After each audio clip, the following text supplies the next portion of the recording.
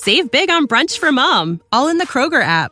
Get 16-ounce packs of flavorful Angus 90% lean ground sirloin for $4.99 each with a digital coupon. Then buy 2, get 2 free on 12 packs of delicious Coca-Cola, Pepsi, or 7-Up, all with your card. Shop these deals at your local Kroger today, or tap the screen now to download the Kroger app to save big today. Kroger, fresh for everyone. Prices and product availability subject to change. Restrictions apply. See site for details.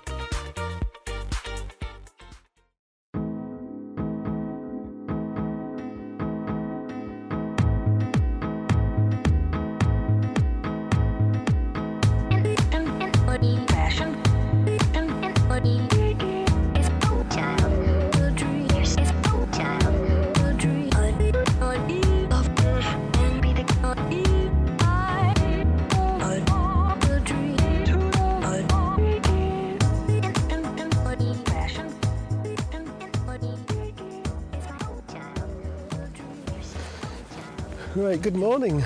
It's another day for a podcast. Christ, it's just such a hassle having all these cables and stuff. I'm just walking around the campus at Galway in Ireland. It's the nearest I ever get to going to university is walking around the campuses. And I'm trying to get these levels right on this on the recording. I've got so many cables and things trying to fiddle with auto this and not auto that. It reminds me of a friend of mine who always said he was going to start alpine climbing and winter climbing when he was older.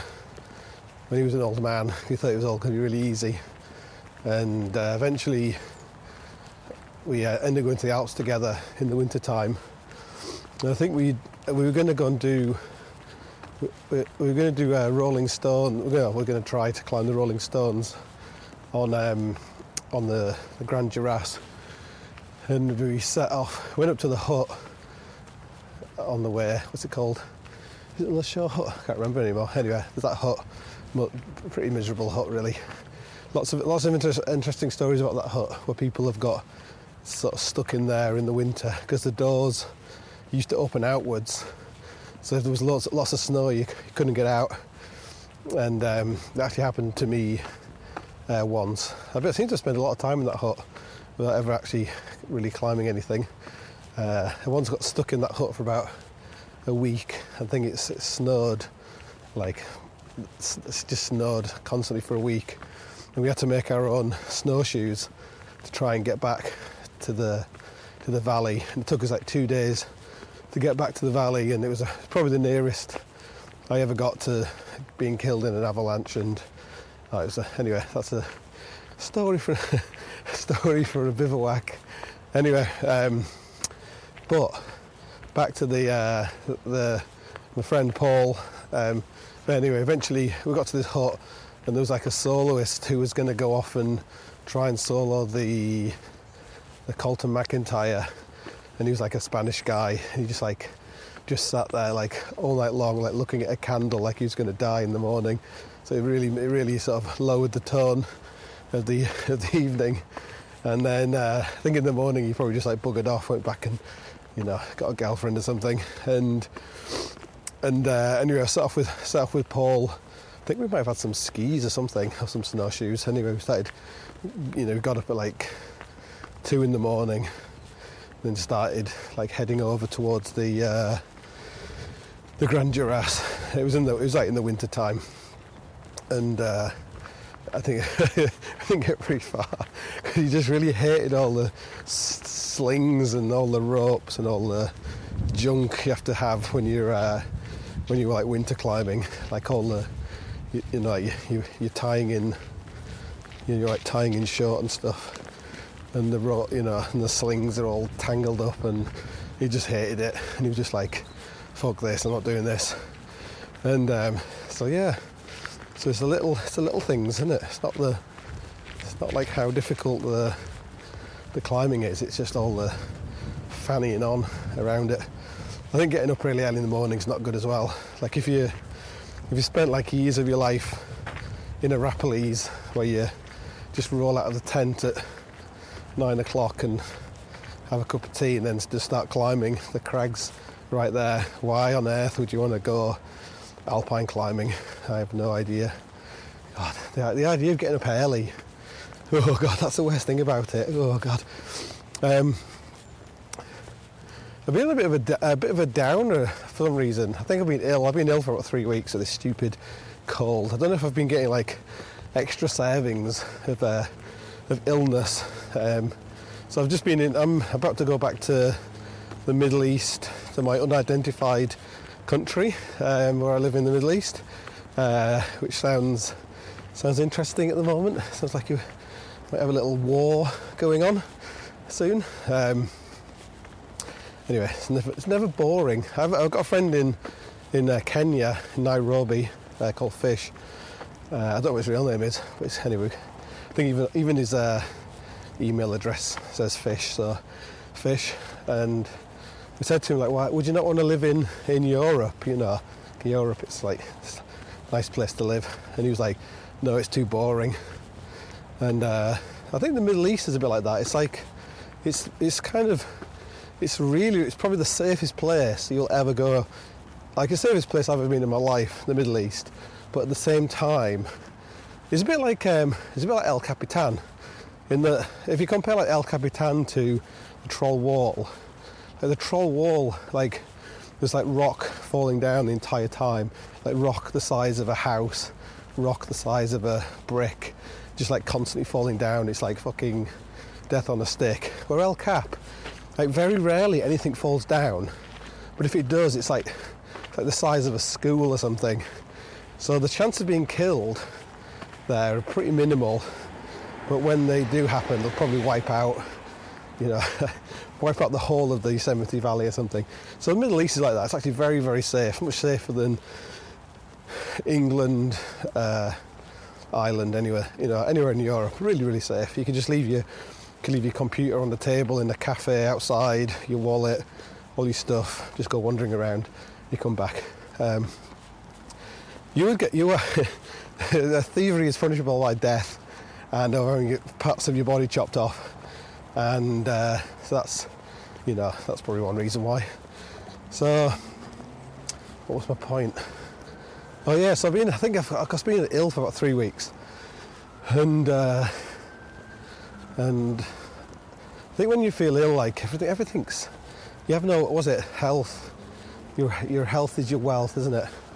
So, but yesterday was quite nice. Someone said how Vanessa, my wife, she seemed to be one of the few sort of women at the moment who are actively going out and doing sort of alpine-y, sort of wintry, sort of big wally stuff. There's lots of really good women doing really hard rock climbing and sort of like high altitude mountaineering and things, but she seemed to be like one of the few doing, I think in the last year we went on Denali in the winter time, and I think she got the highest of a woman. I don't really like all that kind of stuff, all that woman, men, trans stuff. I don't really think like that, but anyway, but she just happened to be a woman and got very high on Denali in the winter time, and and I think in the same year she climbed A4 on El Cap and tried all sorts of weird stuff. Anyway, but it was kind of funny because I don't think she decided she doesn't like all that kind of stuff. She doesn't like getting up early in the morning, and she doesn't like aid climbing anymore. She said like it's just kind of cheating, which it is. She'd only go on El Cap. I'm going through a tunnel now, so I was like, I've got some interesting sound effect going on. So she, she's not really into it anymore. She's thinking of having a baby. I guess I'll have to be involved in some capacity. And maybe that's always always thing about women when they get into alpine climbing and everything else. Is like most women tend to want to have kids And no matter how you could try and frame it in some different way, like it's other people's fault, but I've met like 2 friends of mine recently who've just had children, 2 women who were pretty hardcore individuals, and both of them have just said they're a psych for doing anything dangerous, has completely been destroyed by having this child.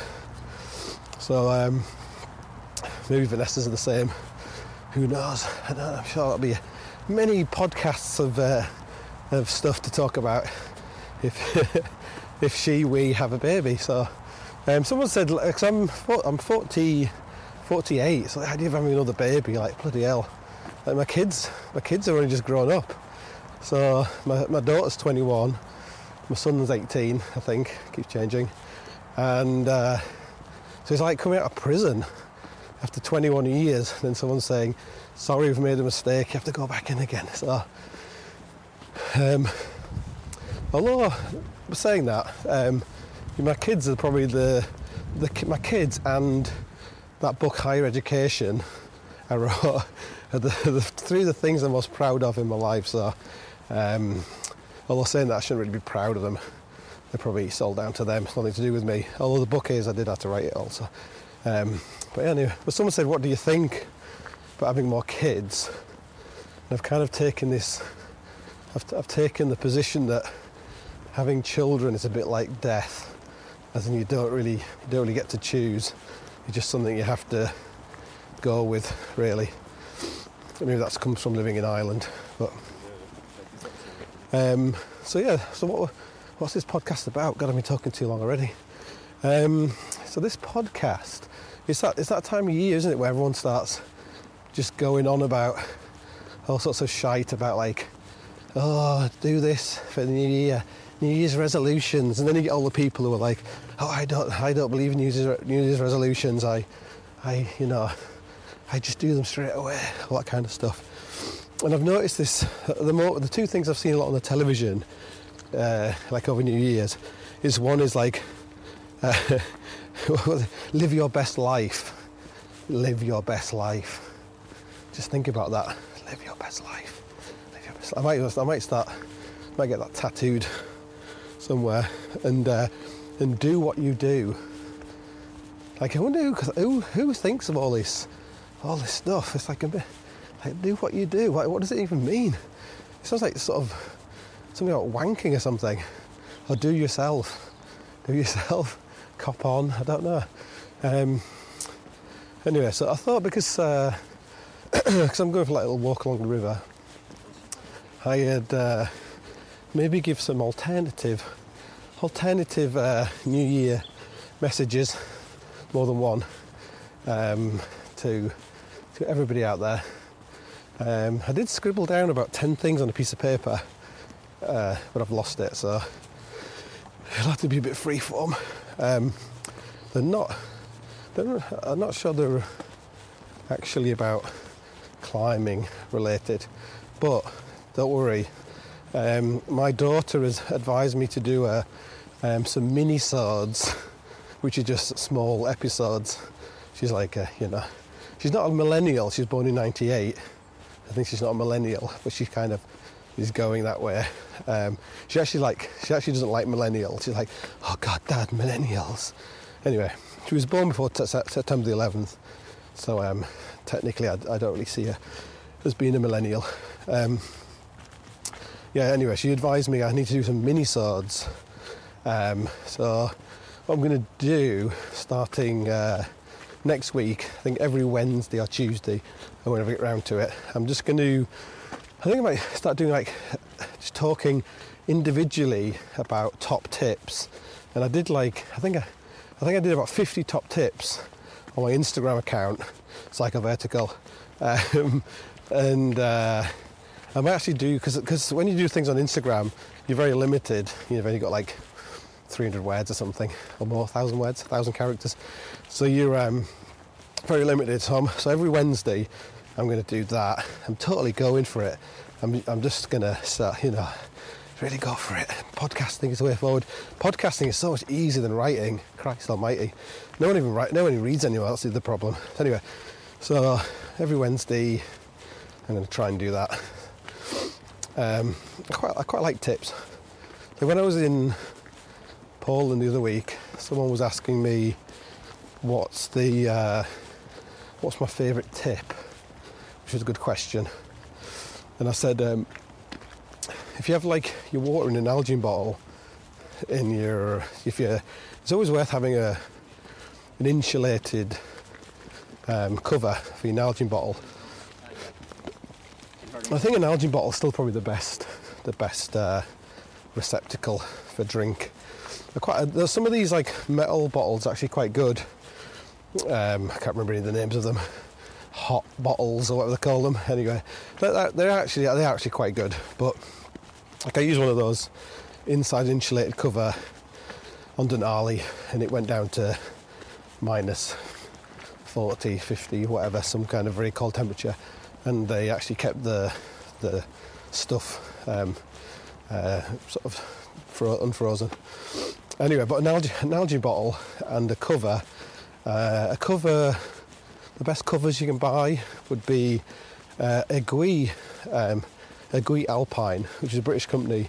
They basically make a copy or a homage to the old Outdoor Research insulated covers, which were really, really good. And the new Outdoor Research ones are not very good. I don't find them very good. I find them really hard to get the bottles in and out of. I don't find them very insulating, and I just don't think they're very good. And 40 Below, they make a quite a good one, like a neoprene one.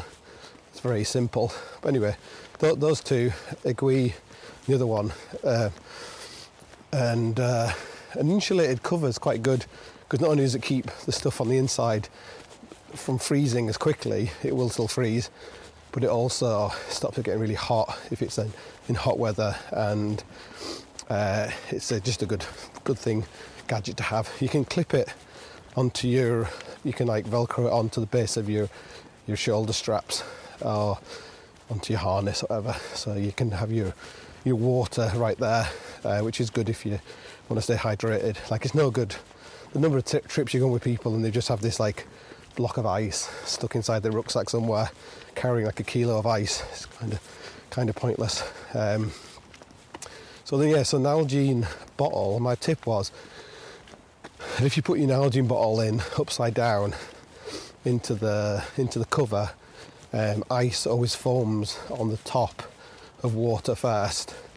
So it means if it is super cold, the ice is on the bottom of your bottle, not on the top where the lid is.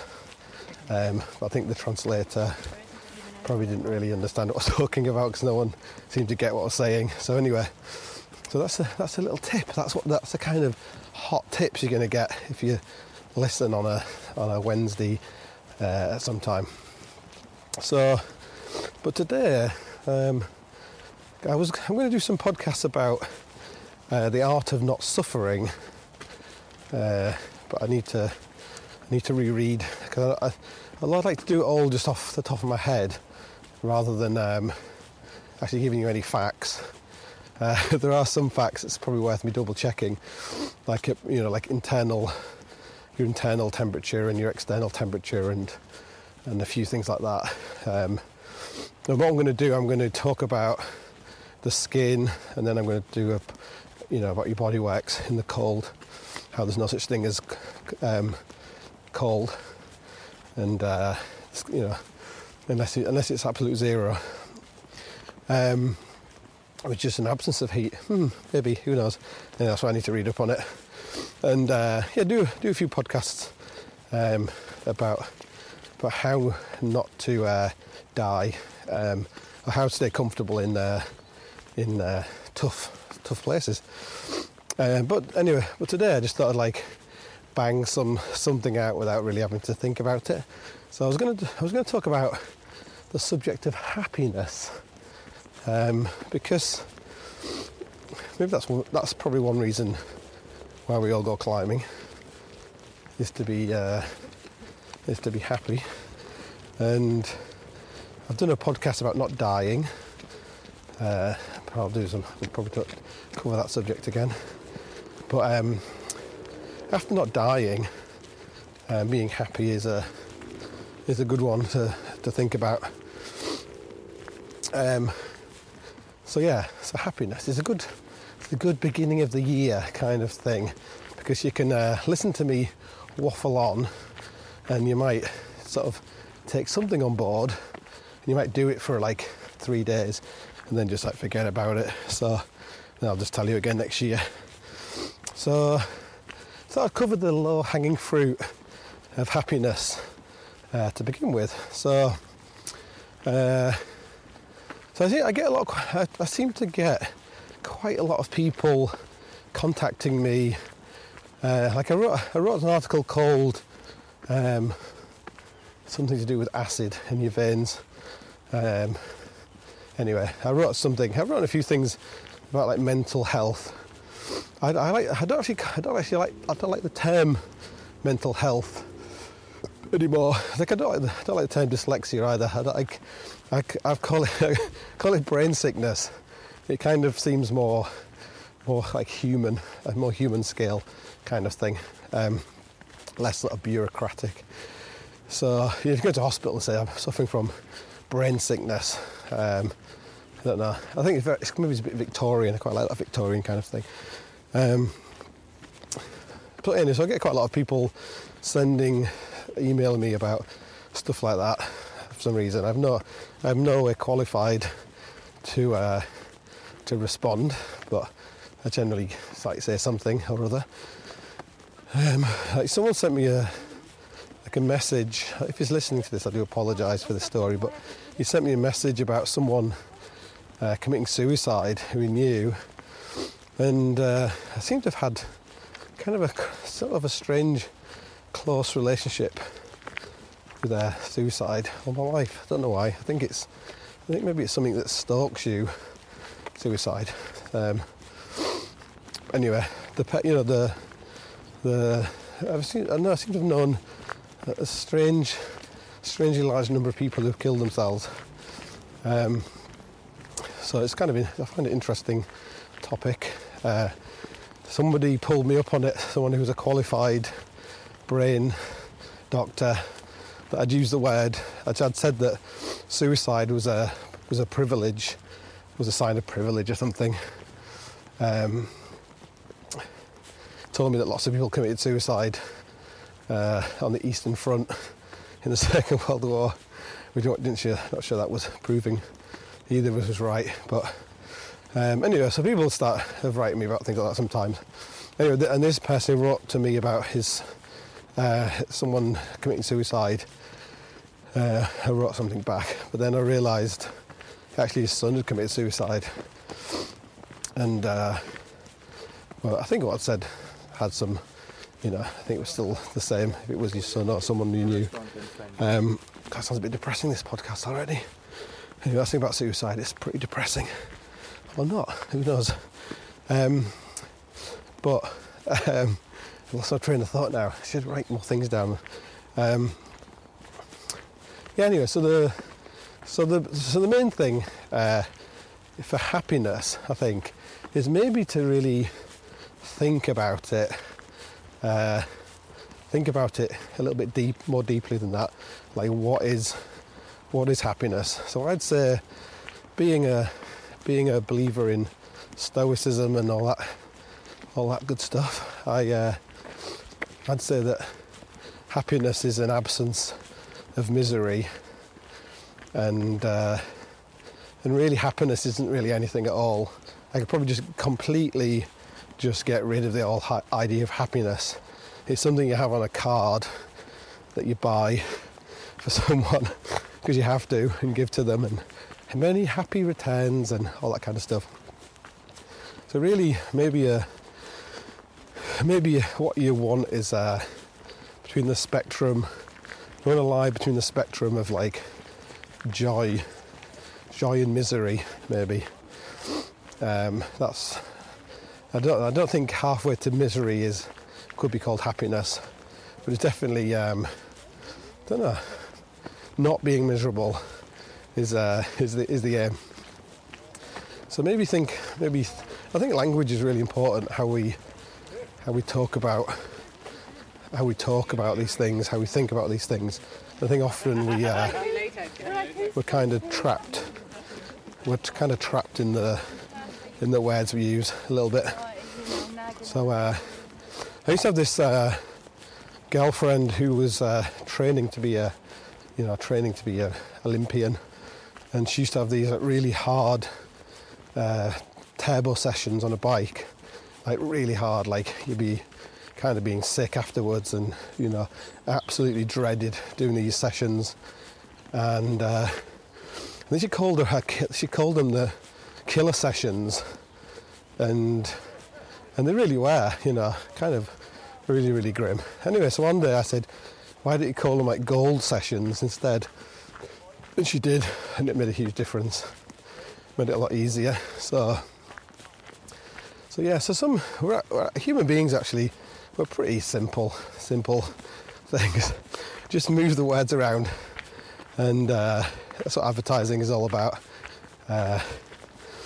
So maybe focus on like the Stoical view is that you're laying in a puddle.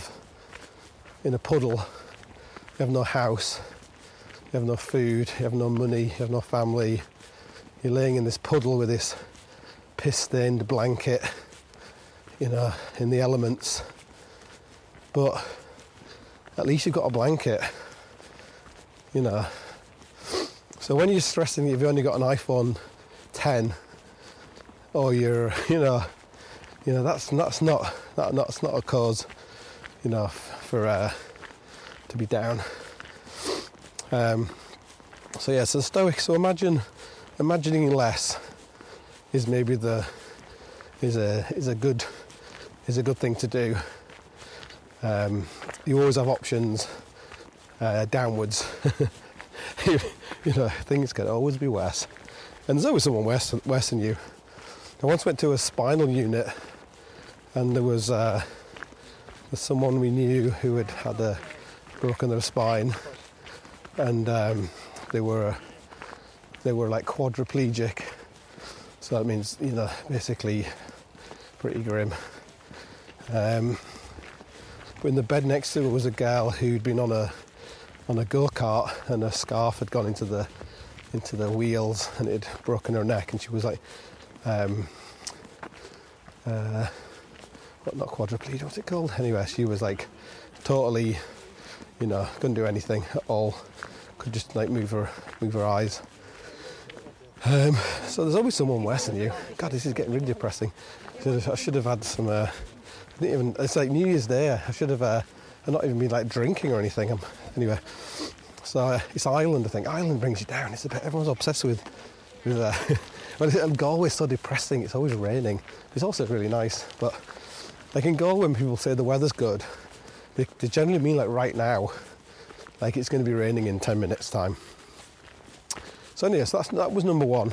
Is try and readjust what your ideas of happiness are. And if you have joy the whole time, that's not good either. Just try and ration out the joy, ration it so you don't have too much of it, because a luxury becomes a necessity. So, and avoid the misery. Just for one? I think a big thing I've thought about recently is what a big effect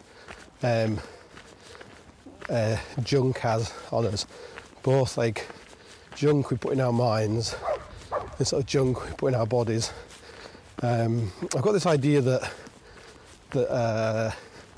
poor people don't eat shit food, but shit food makes people poor. That's probably hanging around in Hull for a while, which is probably one of the poorest places you're gonna see in Europe. Made me think about that, but like I went through this. I probably watched too much Joe Rogan or something.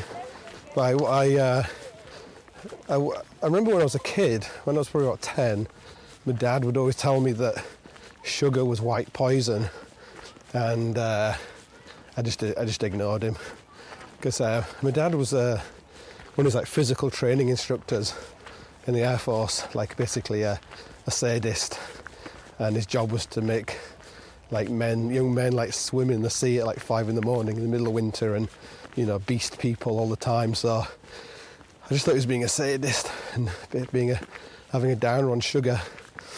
But I started doing some sort of this intermediate fasting because I'm very wary of cults for some reason. Cults and everything. But it's I don't know, it seemed to fit in with a lot of food, like, you know, stoical things. Like, anyway, it seemed like an interesting idea. So I started doing a bit of intermediate fasting. In fact, I would do intermediate fasting all week long. So I would only start eating at like 2 o'clock something, but not eat a lot. I just have like a cup of coffee, some milk in it at about 2 o'clock, and then I'd have my tea, and then that would be it. And I mainly did it to help with my focus, because I'm not very good at focusing. Like, as you probably can tell by these podcasts, I'm a little bit. My brain is not very focused. So like, I'm trying to finish this book, which is, you know, like, just why do I take these things on? Like, I don't know why. If you can't, it's like, why did I start becoming a writer when I can't write and all these? It just doesn't make any sense, you know. But take on this finishing this book project where I'm probably 70% through, having done all the illustrations, I've done all the writing, and now I have to do the design. You know, you just have to really like focus on it. Like, I don't really make any having income apart from writing at the moment. So it's a bit like soloing a big wall, in that if you're sailing around the world in a yacht and you're not doing anything, you're still sailing around the world in the yacht. You could sit there with your gin and tonic, but the wind's still in your sails. But when you're soloing a big wall, if you're not actually doing anything, you're not going anywhere. If you're not hauling or leading or cleaning, you're not going anywhere. So writing's the same. When the whole project is yours, you know, if you're not pumping out words, doing pictures, you know, you're not going anywhere. So I started intermediate fasting, and I found it really, really good, and it probably fits in with a lot of ideas I think about a lot of kids of kind of schools I've been to with the bad kids, the bad kids in them. They basically just eat shit all the time, crisps, cakes, bottles of Coke. It's just brain poison. But I don't want to be one of these people who are like cultish about these kind of things. Like, I think the sort of 80-20 rule stands for just about everything in life. So I think you can 20% of the time you can eat shit and it doesn't matter. But if you're only eating like good stuff, you know, only good stuff like 20% of the time, then it doesn't matter. So I really tried to get rid of as much sugar and sort of carbs out of my diet, and it worked really well. And there's a lot of people, like, it's like telling people to suck eggs. It's like, don't eat shit and you won't feel shit. But I know myself, like, it's very easy to say it, much hard to do it, because we're like totally addicted to sugar. Like, yeah, some people aren't, but most of us are. We're like absolute fucking drug addicts. And a really good thing, I think, is if you ever go to a restaurant where there's a lot of people, if you look for the really fat person and look at their eyes, how they look at the food, like, it really makes you really realise what's going on. Like, the sugar has all the power over you. You know, it really does. Like, go and read the 48 Laws of Power. You know, great book, most popular book in prisons. And you need to add in the law of sugar. because sugar, it's amazingly powerful stuff. And have you ever seen that? I don't know if you've ever seen that film They Live, with John Carpenter film, where this guy finds this pair of glasses, this homeless guy, and he puts them on, and suddenly you can see like loads of people that are aliens around him, and everyone on the television are aliens. They're all kind of brainwashing everybody. But when you try and really cut the sugar out of your diet for about a couple of weeks, like it's not actually that difficult. That you suddenly realise that everything is just like full of sugar or just not good for you. Like you go into Starbucks and you just look and it's just like everywhere is sugar, and everyone's having these drinks with like loads of cream and shite in them. And it's like being in a science fiction film. But like all good addictions, just one slip and you're right back there. So being back in England and travelling and back in Ireland, but straight back into it, back into the sugar, feeling fat, feeling unhealthy, feeling demotivated. So I'm actually kind of looking forward to, like, I think maybe like people like me, basically probably people in general, we kind of need a very strict regime to try and live under. That's why Islam's popular, and we like sort of religions which tell us what to do, what to eat, because it gives us it's kind of important, really. So I've been basically trying to live on this idea of not eating anything that's white or could be white, which is hashtag Tim Ferriss. That's in his book.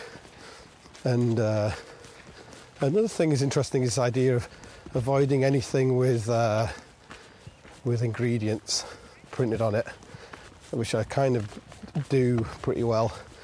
Like my sister's like super intelligent woman, professional, and she said at one time, like, oh well, everything you cook, it's all fresh. And I was kind of like, what? Like, what? How else would you do it? And then I realised that because she's so busy that she eats more processed food, and gives her kids more processed food, just because it's just kind of easy. And so that's kind of maybe it's good to focus on what you're doing right, rather than just like beast yourself for all the things you're doing wrong. But so basically what we live on is I just make one lot of curry.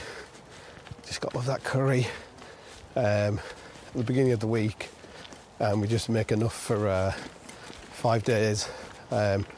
Usually have like some fish 2 days a week as well as like a separate thing, and then I cook that, and I cook the rice. Yes, it's brown rice and it could be white, so technically that's but the 80-20 rule's in force, so I'm allowed to eat some rice, and freeze it all up in the freezer, and then there's no like escape. Your food's there, it's all done, which seems to work quite well.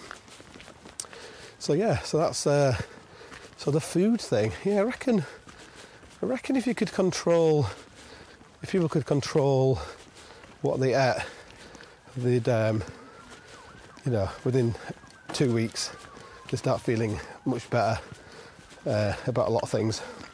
And it's easy to say that when you've done it, but it's much harder to stick to it. I think we're all sinners, aren't we, really? The other thing, point 3 of my New Year's stuff, is about 6 months ago I left my phone down the side of a couch somewhere in New Zealand, and they said, eventually they got back to us and said, we've left your phone on our couch. And I bought it in Kenya. It was actually a very super cheap phone. I was just like, no, just don't bother. You can just keep it. And I've been trying to not have a phone since about 2014, when I kind of realised how it's really bad for my attention span, and it was also really bad for being present, and we all know this. So this is like sucking eggs time for everybody, but I'll say it because maybe someone knows it like I did, and this might make them think just an extra little bit, push them over the cliff. But I tried to, so I realised that it really affected my relationships with my kids, it affected relationships with my wife, Vanessa, and it just turned, mobile phones just turned you into a complete asshole, basically. And because everybody else is an asshole, it's hard to really to see it, even though secretly we do. It's like if everyone was wanking all the time, and you'd be like, well, they're all wanking, why can't I? So I tried. I got like a dumb phone, tried various things. The problem is, if you're like me, like, you have to be a social media whore your whole life. It's like being in the mafia, social media mafia. Unless you're really nice to say, for 2020 I'm not going to go on social media, but basically my whole income would probably just die. So you have to do it. They pull you back. So I have to kind of do social media. So in the past I'd always say, like, I need to get a phone because I have to go on Instagram, or I have to go on Twitter and all that kind of stuff. So I'd end up getting another phone. But I managed to stay off it for about six or so months. A few things I noticed was, you realise everyone was wanking all the time, and you weren't. Like, you go out for a meal, and when someone was talking, other people would all just start looking at their phones, and it was like, God, you ignorant fuckers! Like, this person's talking. Like, listen to what they're saying, and just general being a total cunt, basically, mobile phone cunt, but everybody else is doing it. Why can't I? So it's probably one of these moments with the glasses. You put your glasses on, you realise everyone's fucking drunk on sugar, doped up on sugar, and doped up on data. The two together, it's a bad mix, really. So, but it's not that easy. Like, flying, you need to have your boarding pass on your phone, and with banking, everything's on your phone. Like, if you want to buy something, they send you a text message and you haven't got a phone, and it really is. There's not a conspiracy in there to make people, have phones, but that's kind of the way it is. So it's kind of it is very tough, but by not having a phone, it's interesting, this idea that, so I'm not being like some sort of worthy person here, because as soon as, like, Vanessa bought a Nokia 120, like this super basic phone, wasn't a smartphone, but when she, in her like current job, she had to have a smartphone because there was like a WhatsApp group or something. Again, like, why do you need to have a WhatsApp group where you're getting contacted like 5 a.m. with some information? Anyway, ban WhatsApp groups, that's what I say. Just print it out, or come and tell someone, ring someone up. If it's not worth ringing someone up, then don't bother. So anyway, she had to get a smartphone. So as soon as I get that smartphone in my hand, I am like off like a total addict, retweeting, checking my emails 20 times a minute. It's amazing how you just go straight back to it. And even if we are walking along and we're talking about me not having a phone, it makes me want to look at my phone that I don't have. It's a bit like that feeling when you feel like your phone buzzing in your pocket that you got a message, when you haven't got a message and you haven't got a phone and you haven't got a pocket. So yes, I hope I can stay off it, really, because it's just for your happiness levels, your attention span, just all that kind of stuff. If you want to be less miserable, get rid of your phone and just make alternative arrangements. So all my social media stuff that I have to do, I basically do it all on my computer. So I have like Flume, which allows me to do Instagram on my computer, and of course you can do like Twitter and Facebook and all that kind of stuff. So this is number 4. Is that I use this thing, the IFTT.com, I think it's called. So I try to only ever use Instagram because I find it a more positive kind of experience generally. Instagram brings you down in some aspects because you feel like you've got a shit life.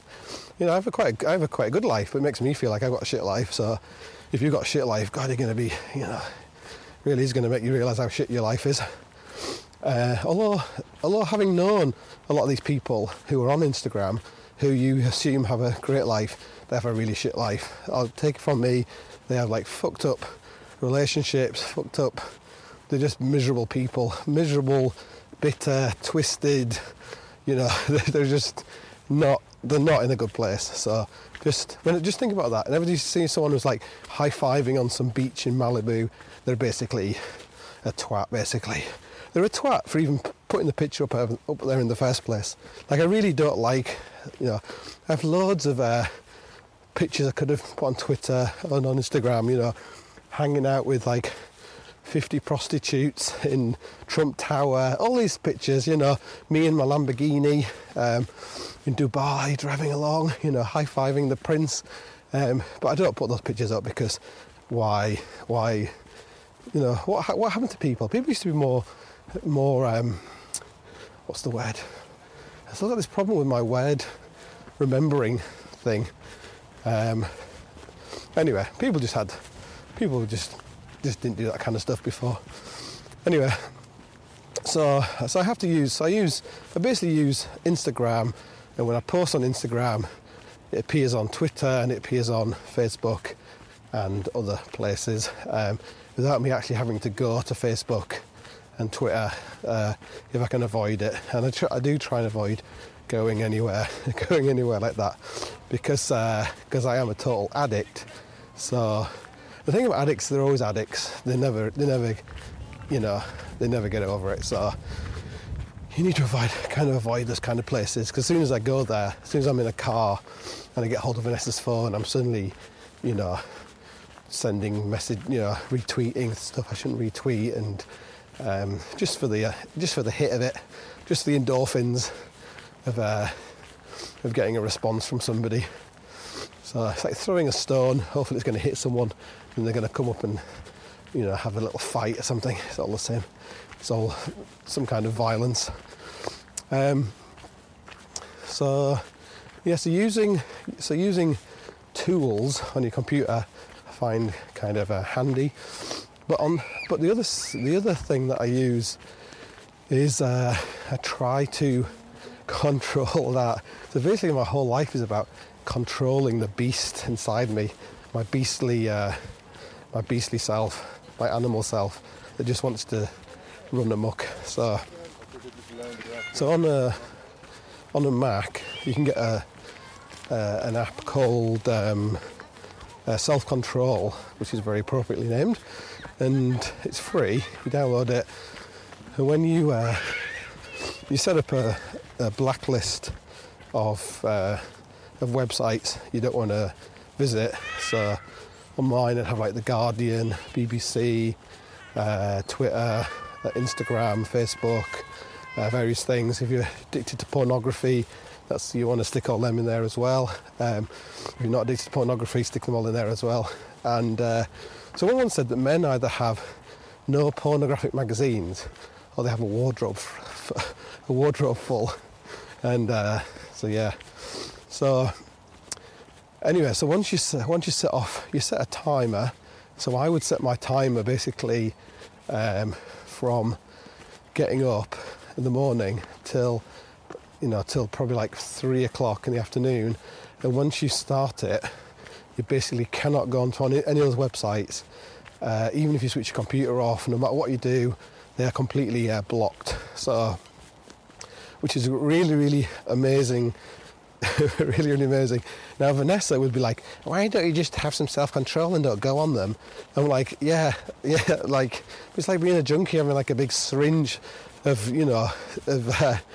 heroin, just like right next to you while you're trying to work. All you can think about is the heroin and not injecting it, which is the same as thinking about injecting it.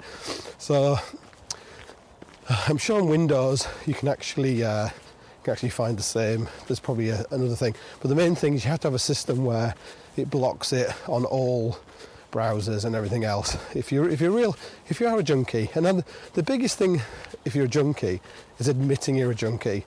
Like if you get angry at people when they say you're a junkie, I'm not a junkie, well that means you're a junkie. So anyway, so it's a good thing is just to try it for a while. Put your phone somewhere you can't have it. Download this software. Stop having sugar. All these kind of things, and see how it goes. And then the next thing I do is I'm not doing it at the moment on my current computer, but you can actually go into the terminal or into like the system and actually block websites forever. So there's no way you can look at them on your computer unless you have to go through all the hassle of actually going, looking up how to do it again to unblock it. So I generally, the two websites I used to have on that, number one was the BBC website, because I just don't like the BBC website anymore. And the Guardian, the same thing, I just don't like the Guardian anymore. Which is funny, I was thinking this morning about how in 2006 I was invited to go on an expedition to Greenland, and in the process of the expedition going along, we got like a letter from David Cameron, who was the Tory party leader, and I was so outraged that we got this letter from him. I almost refused to go on the expedition unless we got a letter from Tony Blair, and at the time we had this like total moral certainty that this was the correct thing to do.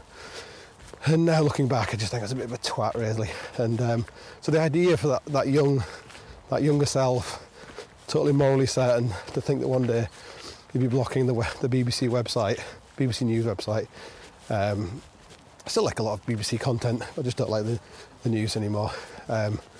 It's an interesting fact. But anyway, so I just find that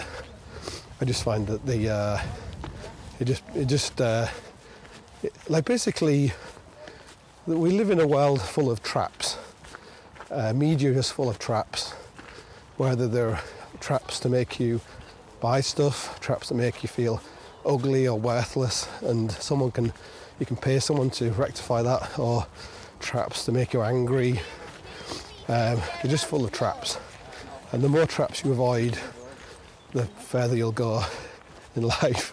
You won't just be like dragging these fucking traps around every single day, especially in the morning. Like, never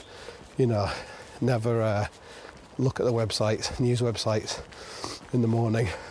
Save it for, like, when I was a kid, I didn't read newspapers, but as I got older, the only newspaper I'd ever read was the Guardian, or the Independent. And the only reason I read the Independent was it said the Independent, and I thought it'd be independent, and I thought it was being a bit alternative. So, but really, you only had the news at 9 o'clock, news at 10 o'clock, maybe some news after the kids' TV programmes. You know, John Craven's Newsround, kids' TV. So news was very. It was a very small part of your day. It was very rare that things were ever live. I remember when the SAS stormed the Iranian embassy in 1984, was it? 1982 and 1981, sometime in the 80s. is that was live on television. That was like, you know, when something was live, it was really big. And then, but I think the 24-hour news is like fucking toxic, absolutely toxic on people. And that would probably be my final point, would be to really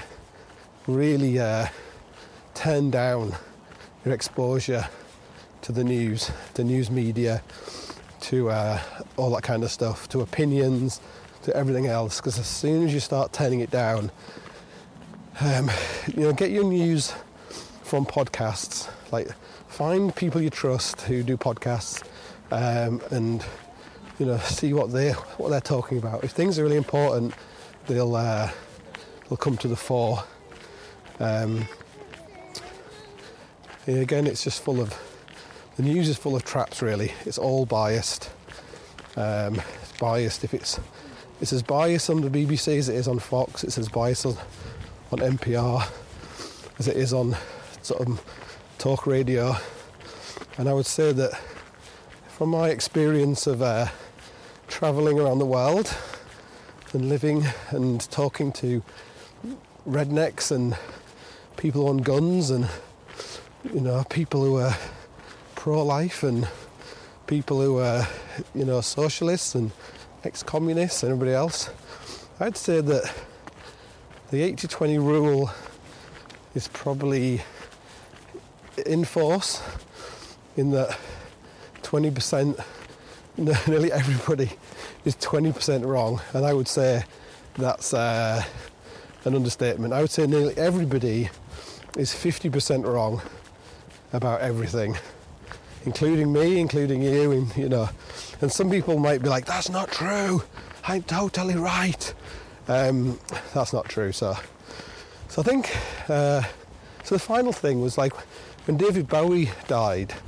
I remember like someone said that one of his aims in life was to find the middle, was to get to the middle, I think. And I think when you start turning down the news and get rid of your phone, get rid of as much social media as you can, you know, try and avoid commenting on what other people are saying, because no one's reading it really. It's all violence, basically. Everything is violence of some form or other. Violence and traps. Just avoid getting involved. Just walk away. I think if you change the way you interact with the rest of the world around you, you will become a much healthier and less miserable person. You'll be less anxious. You'll feel better about yourself. You'll feel better about everybody else. You'll be more forgiving. And yeah, I think it's a very Christian thing, but yeah, be very like you tend to see everyone more like who they are, like they're just people make mistakes, people believe strange things, and I think basically your tolerance for intolerance increases, which is pretty important these days, and you're less controlled, and I think you tend to know it as well. So yeah, so there's a few thoughts for you. If you like this podcast, then please subscribe on it. What are those things? Not Instagram, all that social media stuff, iTunes, and that kind of stuff.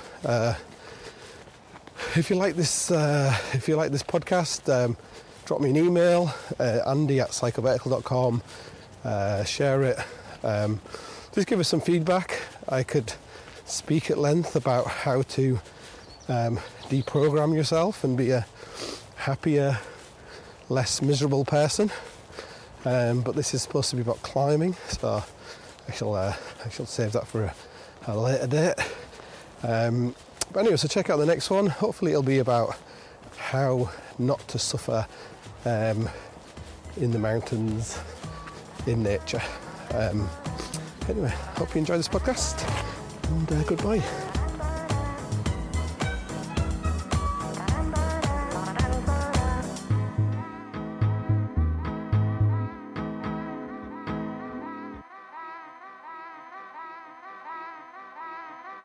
Save big on brunch for mom, all in the Kroger app.